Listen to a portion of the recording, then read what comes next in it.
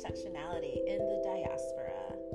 Can y'all believe that it's August already and that the year is halfway through? Time has such an interesting way of moving, and I often find myself looking back wondering how the hell did I get here so fast? So much has happened since our last chat together back in April. Big heartfelt thank you for your patience yet again. Y'all, life is hard and we are all doing our best. And, we're still in the midst of the COVID pandemic, and we're also carrying the weight of what's called the monkeypox virus, which, by the way, is not a gay disease, contrary to what you may be hearing. Please educate yourselves on the realities of this virus and know that anyone is at risk. Please stop the stigma and keep your queer phobia on check. This is just one way that we can show love to our community and to each other. I did a poll a couple months back asking y'all what you wanted to dive into next. Lots of folks asked for something completely different, and I think I can actually deliver that today. You see, your girl here has been navigating life through the eyes of an artist. A monumental first for me. And as some of you may know, I dabble in writing and poetry, some spoken word, and over the course of the last year, I've dedicated myself to healing my trauma, building community, and nurturing my craft.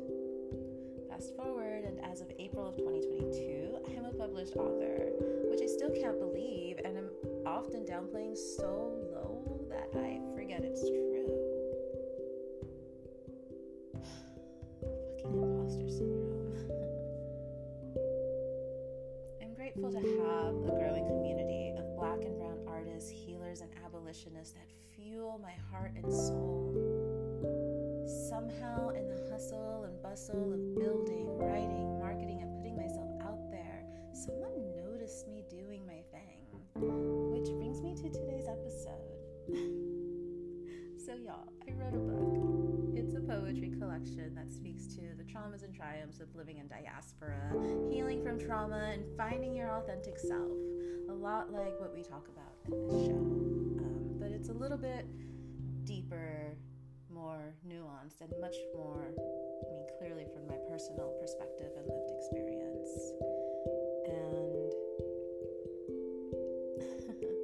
it really is such an honor. I get overwhelmed when I think about it, but anyhow, the whisper, the storm, and the light in between is my way of articulating the silent pain and yelling it out to the world for all to hear. For those of us out there that feel alone, this librito holds gentle reminders that we are together in the struggle and plight. That together we rise and heal to feel our divine right. Now, for something completely different, I present to you an interview between me, Clara, and Patty Wells from the South Seattle Emerald. Founded as a platform that authentically depicts the dynamic voices, culture, arts, ideas, and businesses that fall within South Seattle's borders, the Emerald is news as it was originally intended to be. Not as business, not as a forum for propaganda, but as a service to the community it chronicles. That's my kind of publication, y'all. Much love and gratitude to the South Seattle Emerald for giving me the space and platform to speak part of my journey. And to Patty Wells for taking me on an even deeper journey of understanding with questions I'm still percolating on weeks later. So without much further ado, please enjoy something completely different.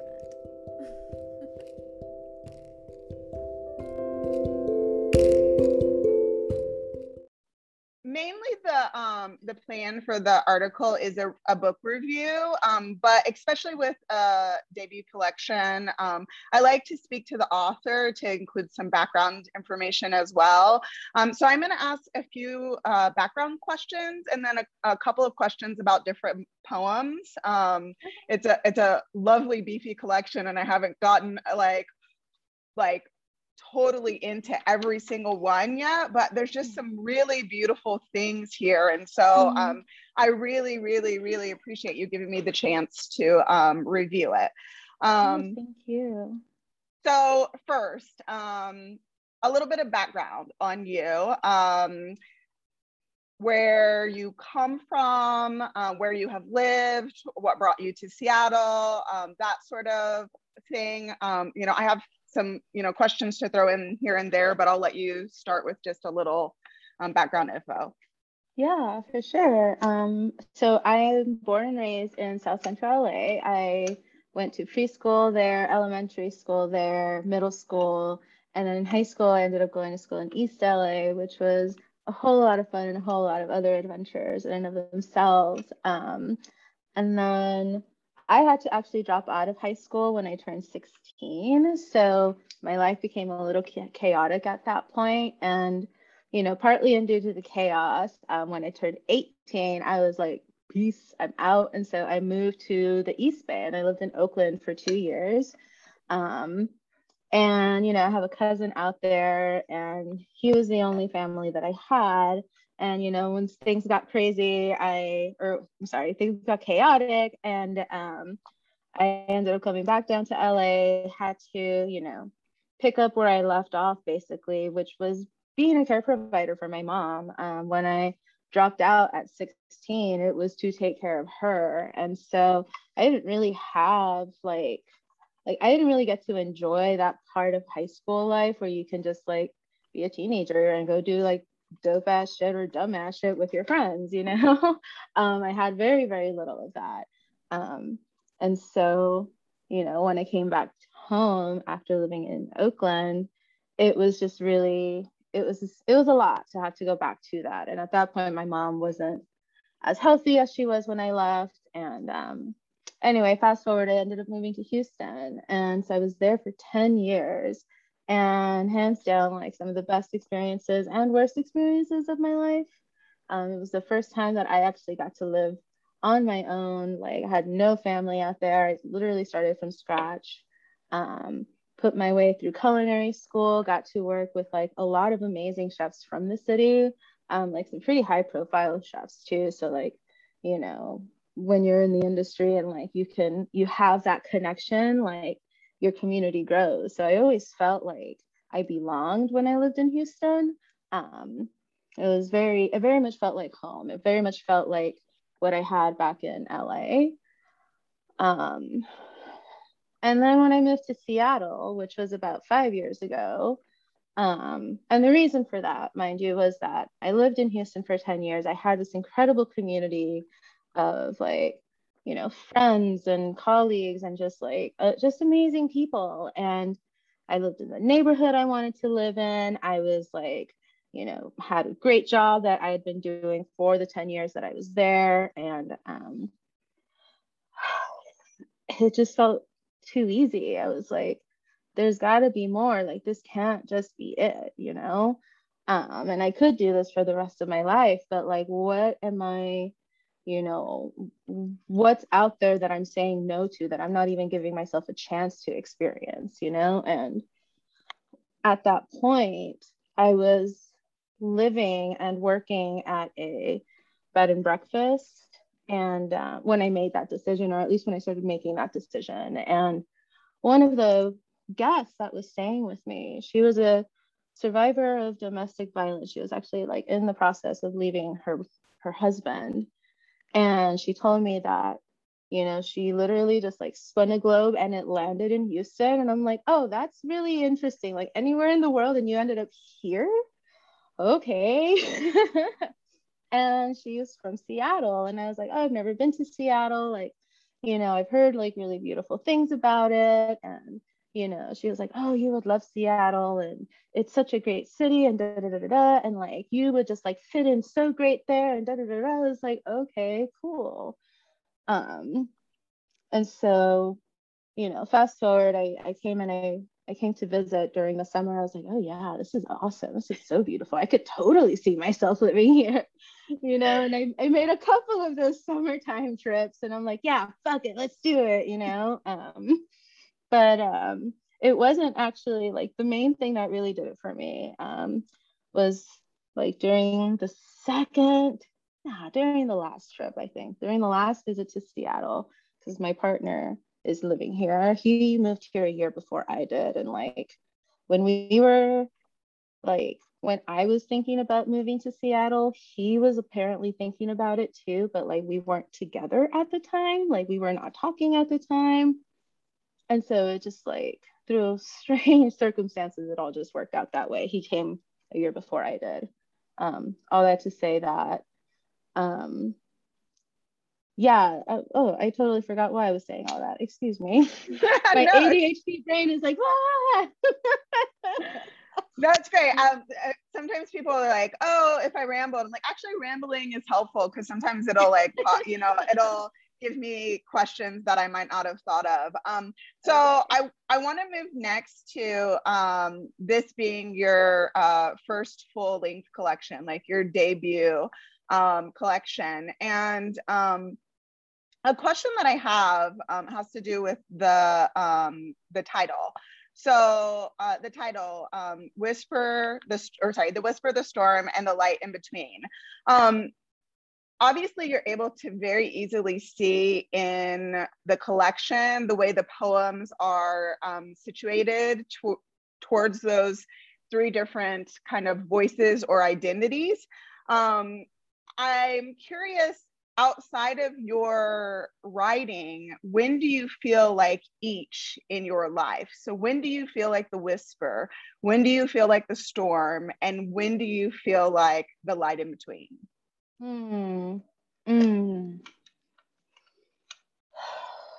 That's a really beautiful question. Thank you for asking me that and for framing it that way.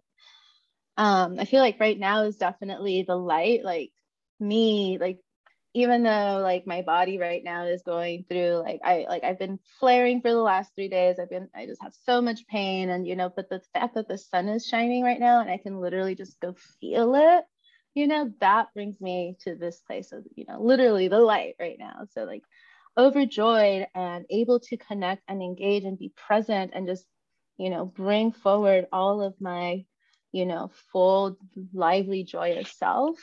And that offers me opportunity to really open up and to step into that authenticity that I don't often feel safe enough to do.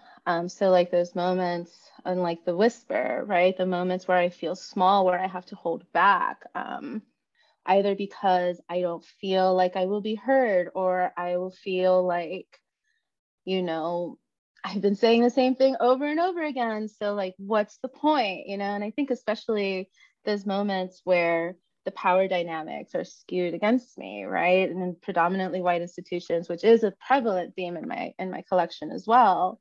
Those are really some of those, especially like public moments of silence, of whispering, of having to hold back. And then, when I take it back a layer and I think about like when I'm home, even as a child or even now, where I notice that there's tension around me or some angers or something, and I have to hold back. I have to make myself small.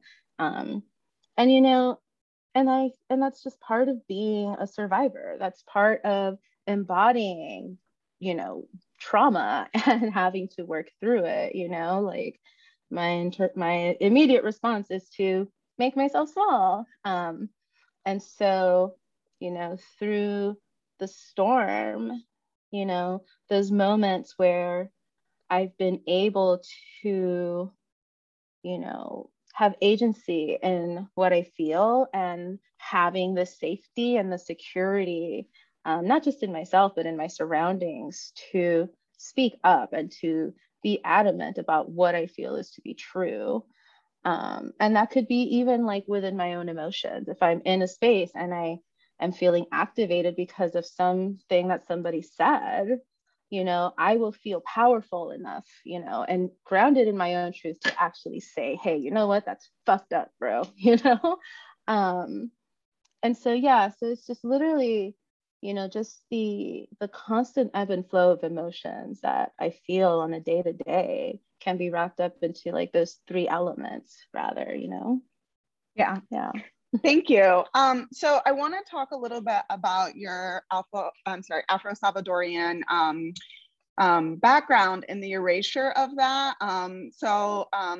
A lot of the collection and reading it for me deals with your identities, fat, Black, queer, Afro-Salvadorian, and erasure that has gone along with that. So I'd love to hear a little bit about that. I can flip to a specific poem, but I'll get to some of the poems and lines in them that I have questions about. But I think it was somewhere in the forward. Let me look here. Sorry, just a second. I have page marked or earmarked pages. So there's this passage in the message from the author where it says, "No one in my family was made aware of these facts, despite my father being born Black, born and raised in, is it Sonsonate. And donning the ubiquitous name for many melanated bichos y hombres negro." So your father had this identity, but didn't have the history to go along with it. And then you inherited that along with like not having that history. Is that correct? Can you speak a little bit about that? Yeah, you named it very succinctly. Because there is that culture, there is a very obvious, element of Blackness in El Salvador, right? And yet Salvadorians are just so quick to remove themselves from that reality. And so in my family, he was,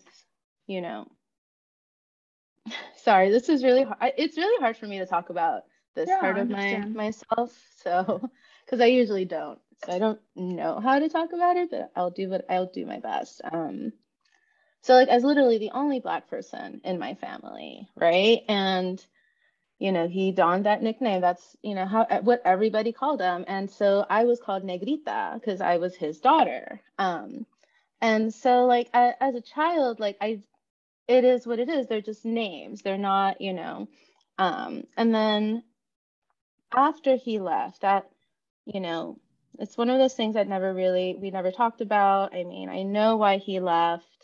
My mother was very aggressive about him not being present and keeping him away from me because of her reasons. And so with that left my connection to that part of myself. And so growing up and starting to notice some of that anti-Blackness, some of that inherent racism within the family that nobody wants to call racism, right?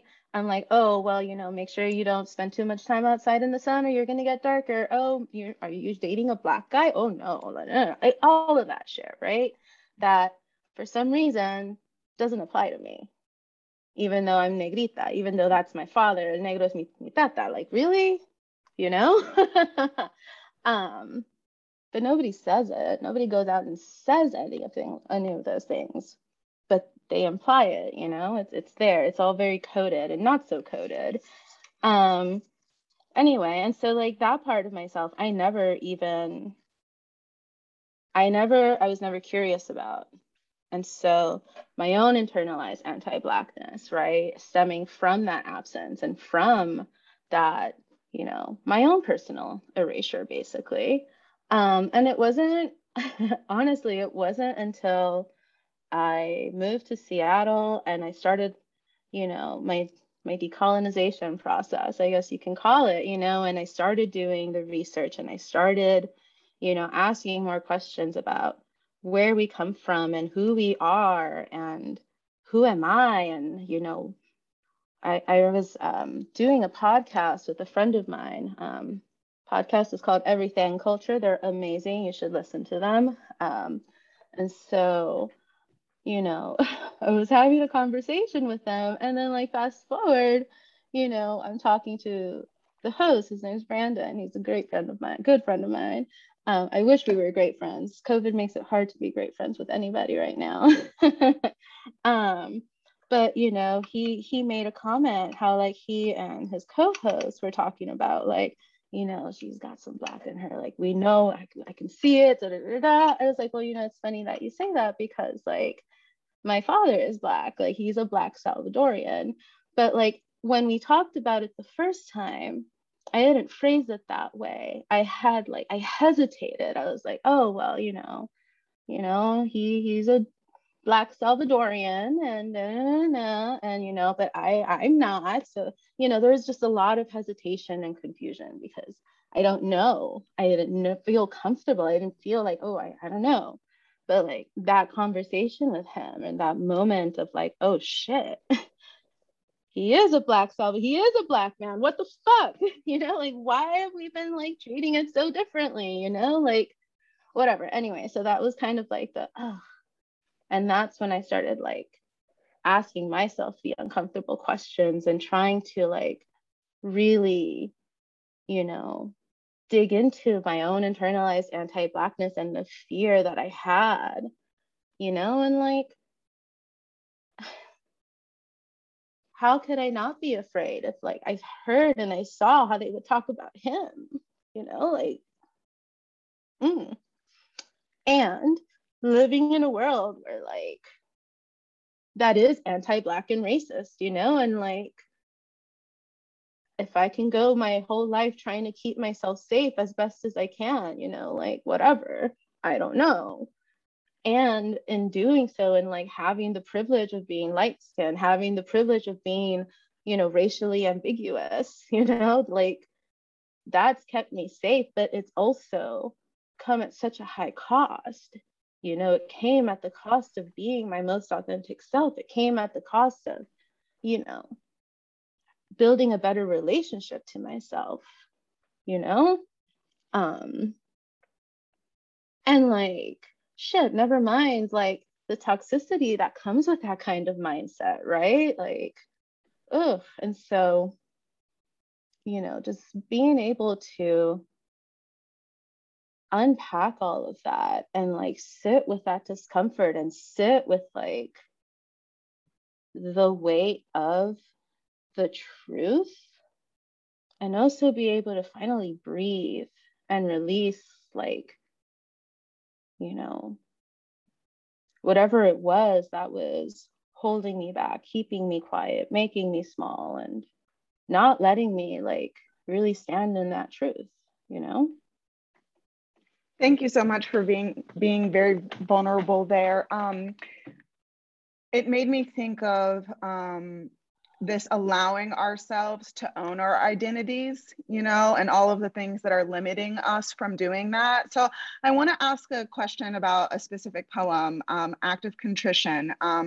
There's a line in this poem where it ends, where it says, "But I wonder when it will finally be mine," which really makes me feel this lack of connection to ownership of body, of self, of the skin and the shape and who we inhabit. Can you talk about that and that aspect of your identity and in this poem? I'll try to. That's Yeah, really heavy. and I know. So you can talk about it as little or as much as you want. Yeah. I feel like there's the collection does such a good job of addressing a lot of these things, and there's so many times when we don't have space to address these things. So I definitely want to, even though they're very heavy and deep things, I want to talk about them if you're able to. Yeah, I hear you for sure. And yeah, I'm open to it. I'm just like, oh, where do I start? You know? Oh my gosh, excuse me. If you want, you can talk about that specific poem, like writing that poem. Yeah, so talking about my body as a whole is really difficult. Just like, and even still, I know that I do this. I dissociate from my body really quickly. I may not, you know, it'll happen seamlessly. And, you know, sometimes I don't notice, sometimes I do. And, you know, as a child, my body has always been, you know, it's always been a part of public discussion and discourse for some reason, like within my own family, at home, within the classroom, like, I mean, everywhere I've gone, you know, and like, you know, a lot comes with, you know, especially being a, you know, a woman or femme presenting person, like you are bound to get all sorts of unwanted attention and unwanted criticism. And so for me, my body has never felt like it was mine. I've always had to, you know, change it for the sake of everybody around me, for their own comfort or for my own safety, because I didn't want them to continue to hurt me because of what my body looked like. And also, like, I've put it through so much, you know, in trying to, you know, appease everybody around me. And all that's done is brought forth an onslaught of health problems that I deal with today, you know? And so there's also this layer of, right, there's this idea of like, okay, everybody around me is going to exploit me, you know, whether it's for babysitting my niece or taking care of my mom at the ripe old age of 16, or, you know, like all of these things, or just, you know, working in a capitalist society as a person of color, like who has to deal with all that shit too. And then you take it up a notch and there's like all of these fucking beauty standards. And man, in the 90s,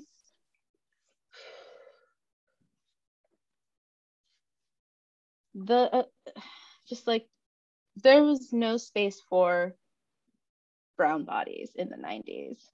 And so everything that I saw growing up was tall, skinny white women. And so I developed an eating disorder at a very young age.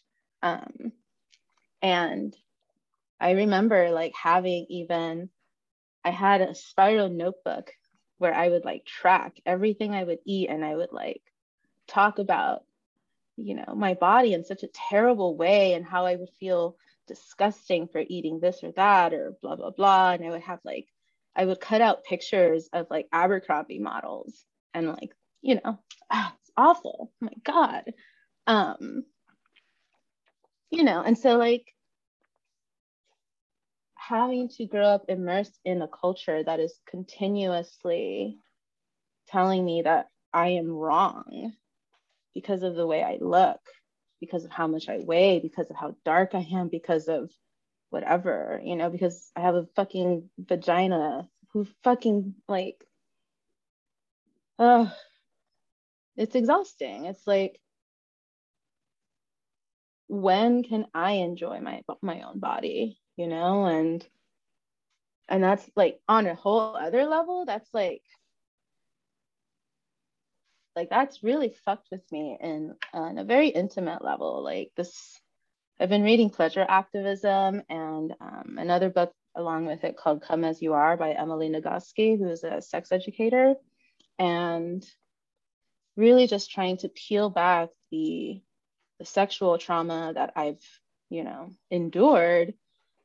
And man, just like thinking how much patriarchy and how much gendered expectations of me and of women and people like me, and how that has really turned me into somebody afraid of their own body.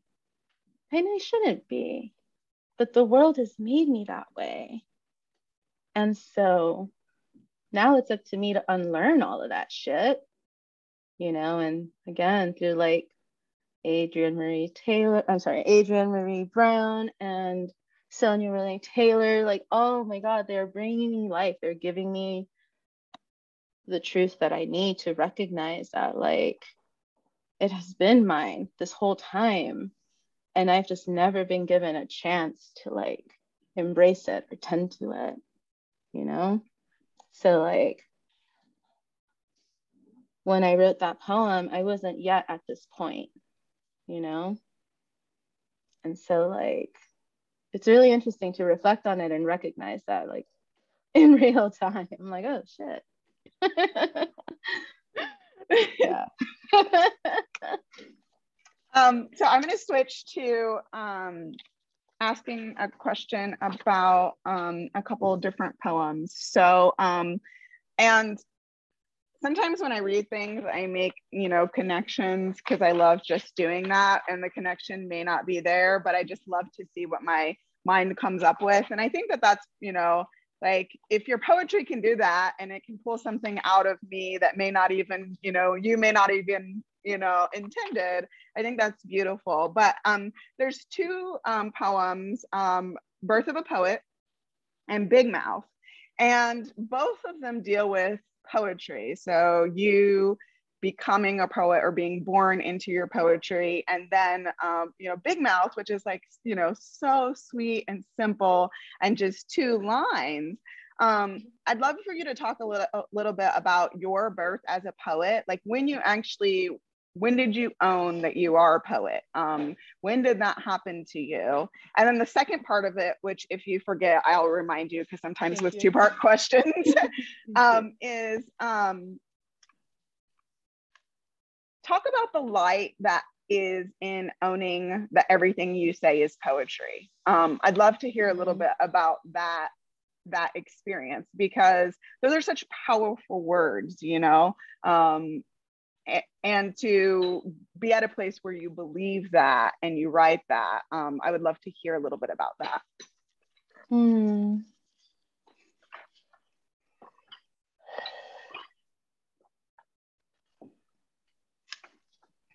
Okay, so Birth of a Poet. I really feel like 16-year-old me was when I knew. And I might start crying because holy shit. Anytime I talk about 16-year-old me, I'm gonna like, And also like, today's the 23rd. My mother's, the anniversary of her passing is on Saturday. So I'm already like, overwhelmed with emotions, but it's a good thing, It's like something that I've been processing for a long time. And, this collection is very much, in honor of her. And I mean, she is the person who gave birth to the poet after all, right? So, but it was when I was 16, and it's so funny because like, it was my high school English teacher. He was the only person, one of like maybe 2 or 3 people that I trusted with my poetry at the time. And he was one of 2 or 3 people who encouraged my poetry at the time. And he saw something in me. I don't know what, And one day he jokingly called me the poet laureate of teenage angst. And I'm like, And like, if you've read some of my sad girl poetry, then you're like, oh yeah, And so at 16, I'm like, okay, what's a poet laureate, That's amazing. And so like, he actually was, when I asked him, I was like, what's a poet laureate, right? Because I'm like this fucking kid from South Central. What the fuck do I know? Like, I'm, I don't, whatever. Anyway, and so he's like, oh, Paul Laurence Dunbar, the first Black poet laureate of the United States. I was like, tell me more. And so, Paul Laurence Dunbar's We Wear the Mask was like the poem that did it for me. Like, that's when I was like, oh, this is me. Like, I was born in another life as Paul Laurence Dunbar. Like, I wrote this poem, and I do wear the mask and I wear it every fucking day. And like, at that time in my life, I had no idea the depths of like truth that poem would hold in my life, and like, fast forward to like, learning that I'm neurodivergent and understanding what masking means in that context, Um, anyway, so at 16, you know, that's when I started like feeling it and wanting it to be true, but life was like, nope. You know, and I'm like, okay, well, you know, that's it is what it is. Like, I'll just keep journaling and I'll just keep, you know, writing to myself, and that's fine, you know. And so like I journal, like not every day, but I journal pretty regularly, frequently, you know. Um, and that was really like the only kind of writing that I was able to hold on to and make space for in my life, from the time that I was 16 up until now, honestly. You know. And so it sucks that like at that time, no matter how much I wanted to do open mics and like all of that jazz, because I mean, I lived in South Central, like there's so much opportunity, you know, like real talk. And like I used to work at this vegetarian Mexican restaurant near MacArthur Park. I don't know if you know about LA areas, but I'm just gonna anyway. Anyway, but like we used to do open mics, and I'm like, yeah, that's gonna be me one day, you know? But like not when I was 16, not when I was 17, not when I was 18. Like there's just no space. Um, so like, yeah, so I sorry, is that good? Okay. That's perfect. Okay. Can I ask you a quick follow-up question? And if you don't want to give it to me, that's fine. What age are you now, so that I... Oh my God. I am 36. Okay. I just let me tell you the amount. Okay. So like, yo, that picture, one of the pictures I sent you of me like holding the book at the book festival. So let Yeah, me tell you something about that really quick. This is a total side note. I have yeah. ADHD. We're just doing this. Okay. Um, but that was the LA Times Festival of Books, and it was being held at USC, which is like a stone's throw from where I grew up, right? And so I literally, after 20 years, got to go back home and tell people the story of my life, like my story, my survival story, like y'all. And like literally being able to tell them, like, yeah, I grew up right over there, like right over there, you know, and like trip out on this, my high school music teacher came through. And so like he got to buy my book and shit. And like, and we're cool because we're like all adults now, right? And so like he actually took me to my old house, and it's not there anymore, unfortunately. And I knew it wasn't going to be there because they tore it down after my sister sold it, and they turned it into one of those god awful fucking condo things. It's so ugly. And like it was so like gut wrenching and like bittersweet to see it, you know? And like I grew across the street is like the apartment complex I grew up at. So like I went over there, and like it looks so different from what I remember. Like it was like our apartment was the first one to like face the street. And so there was like this huge window with little perch and like a lime tree growing that we planted. And like the lime tree was there, but it was kind of sad looking. And then the window was all boarded up, and you know, like the cracks on this driveway were like a lot deeper and wider than I remembered. And like it was so wild to just like walk through there. And I was telling my homie, my music teacher, is like, yeah, so like when you're reading this poem, like this is the alley where it happened. Like there's that one poem, Playtime.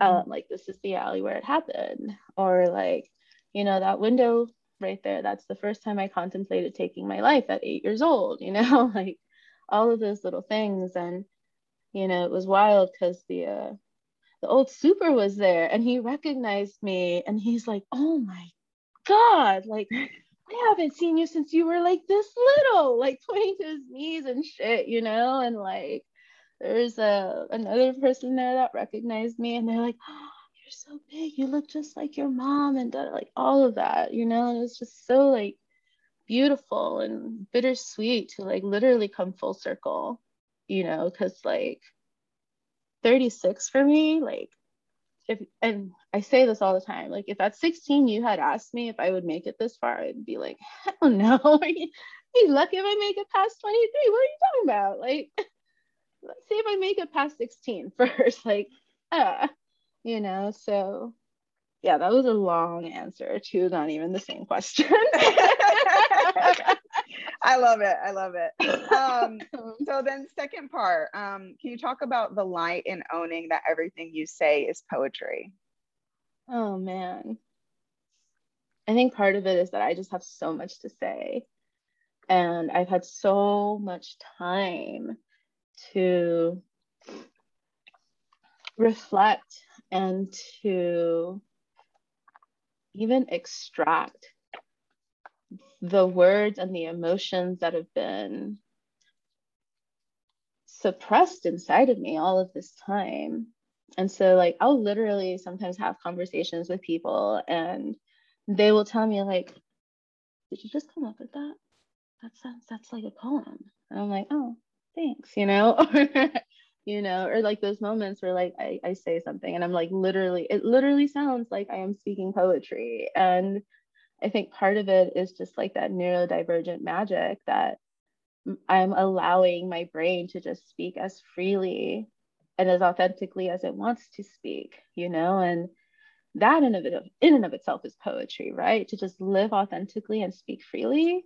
And so I embody that, and I want to embody that all the time. And if I can do it, if I can, like, fuck yeah, like I'm just gonna do it. Like, why not? I love that. I love that. Okay, so I have a question about one more poem, because I could spend forever asking questions about poems, but and then I have a couple of just other follow-up questions. So, Fuck the Fork. I love the title, and I love the poem, but I want to talk about the connection to the earth in the poem. There's the first line, we eat with our hands, but as indigenous people from different places, we also like till with our hands and plant with our hands, and then grind things with our hands, and then cook with our hands. And that, so can you talk a little bit about that in the poem, and then about that connection to who you are? Yeah, definitely. I feel like eating with our hands especially is it's just I feel like everybody does that, right? Everybody eats with their hands at some point. There's something that you are going to eat with your hands, whether it's a chip or whatever, lo que sea. And it's easy for us to forget, it's easy for us to forget that connection to the land, to the food that nourishes us. And so I feel like slowing down time, which is one of the things, I guess, one of the ways I was trying to express that in the poem, is like really just breaking down this idea of breaking bread and sharing a meal with each other, and really just like allowing one to resonate with the actual food that you are eating. Food to me is really sacred. It's something that has always connected me to those around me. Like I always felt that like my role in life is to heal people through love and food. So, whatever that looks like, words, love, food, poetry, I'm down. Anyway, I'm digressing so much. I'm sorry. do not apologize. Okay. Eating with our hands. And it's also something that, speaking as not just a Salvadoreña or Centroamericana, or as a Latina, I guess, on that level, culturally, we are also taught and encouraged to exist as far away from our cultures as we can, like this whole idea of Latinidad as a whole, right, is like becoming homogenized and one kind of Latin. Like, no, we're not a monolith, y'all, and like And so with that comes like all of these beautiful, you know, cultural relics that are still inside of us, that still thrive, but like we simply don't know how to tap into. And so if we're able to, as very simply as like when eating my tortilla, I know this sounds wild, right? But just like something as simple as eating a tortilla and just like recalling like this is sacred, like, you know, talk about like people talk about the body of Christ and the blood of Christ, right? But like the tortilla is, it is the body of our ancestors. It comes from the land that we have all grown from. Like if we are all, you know, hijos de maíz, you know, like this is us, you know? And I think, yeah, fuck the fork. Especially when you're eating pupusas, which is made with maíz, like fuck the fork. I just had them yesterday for dinner. It's okay if you used a fork. I am not. Yes. You're a real one then. Yeah. Okay, so we're gonna switch. And question. Two-part again. You've given me one of your favorite poems. So what is one of your favorite poems from this collection? I know that's sometimes hard. And then what's another of your favorite poems, either that you're reading right now or that has been like forever? I just like to know that. I just find that interesting, and sometimes readers find that interesting too. So from the collection, I would have to say We Who Did Not Forget, or A Constitution for the Unforgotten. I forgot I changed the title on that one. And part of it is because of how that poem came to be, and part of it is because of what the poem came to be, you know, like the poem itself. And, you know, I think I name it in the book, or I speak to it a little bit perhaps.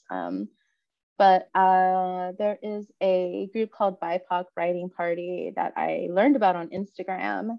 And every Monday they do a BIPOC writing party. So from 5 to like 7 or 8, I believe. And so it's usually, you know, they'll have 2 different prompts and they'll break up the writing time. And then there's a chance for everybody to like share their work if they would like to. And so the prompt for this poem came from, you know, one of those sessions. And I worked on it for so long. Like it was one of those poems that I just kept coming back to and changing. And it just needed it.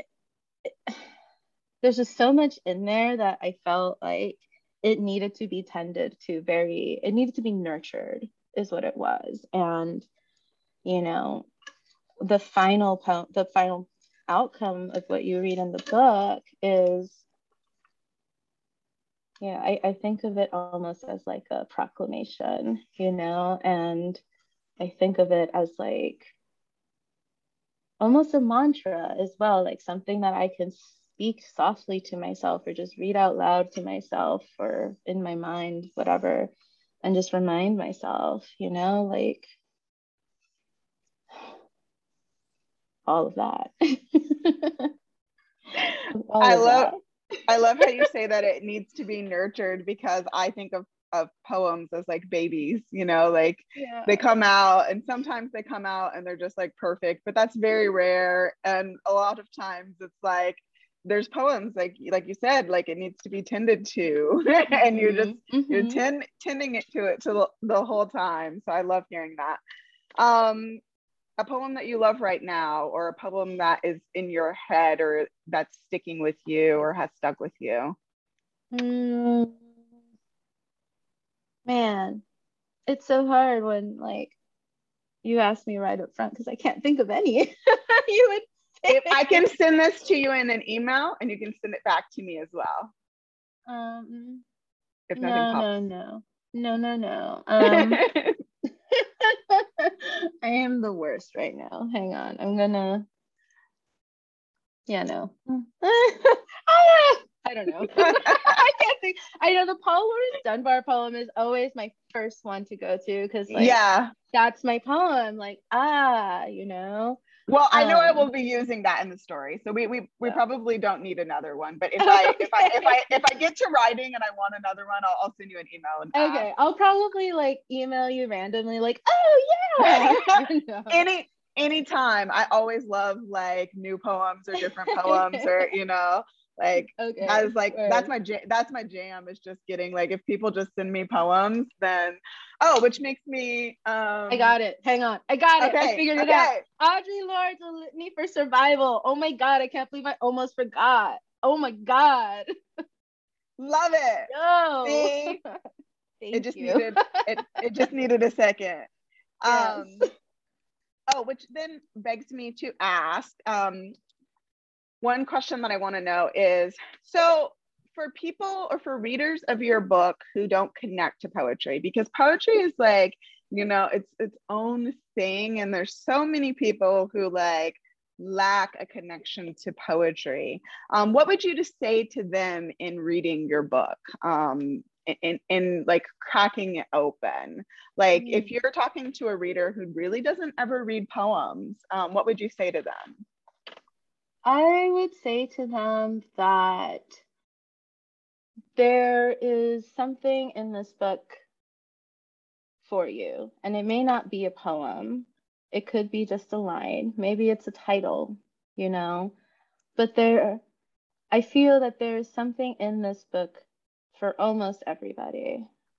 I would say almost because I know that there are for some people who will not resonate with this book or who will not find this book to, you know, for them, and probably white supremacists. But, you know, I don't want those people reading my book anyway.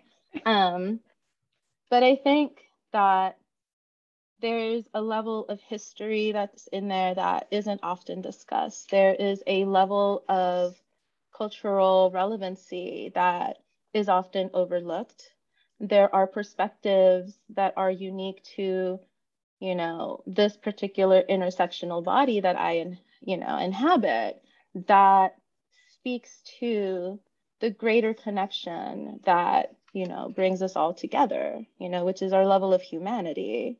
And in this very human experience, you know, I have been able to put, you know, words to emotions and experiences that I don't think others can. And so, you know, I invite people who are wary of poetry or just not into it to just give it a chance anyway. And if it's not for you, then pass it along to somebody who you think would benefit from it. So you killed that. I love it. Thank you. Okay. Sorry. No, that's great. No, that's great. Okay. So last question, and this is a question I ask everyone. If you don't have an answer to it, that's okay. If you think of an answer later, you can email it to me. So I always just like to give people an open-ended. If there's anything you want readers to know about you, about the book, about your poetry, what would it be?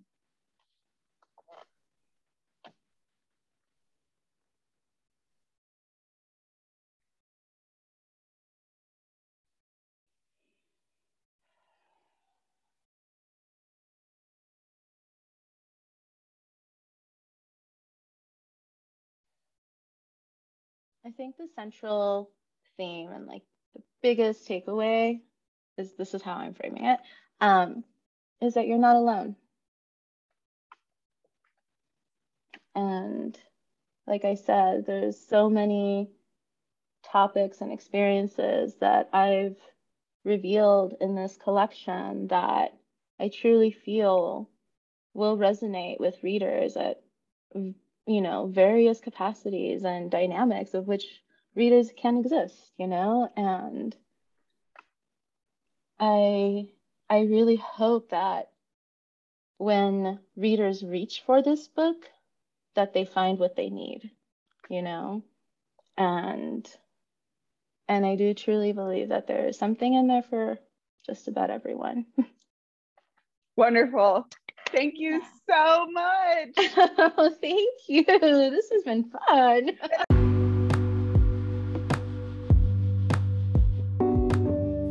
Thank you again for joining us today. Follow us on Instagram for updates and more on @thediasporic_connection. We leave you with the words of the great Audre Lorde. I have come to believe over and over again that what is most important to me must be spoken, made verbal, and shared, even at the risk of having it bruised or misunderstood. With love, gratitude, and hope, Clara and Mello signing off.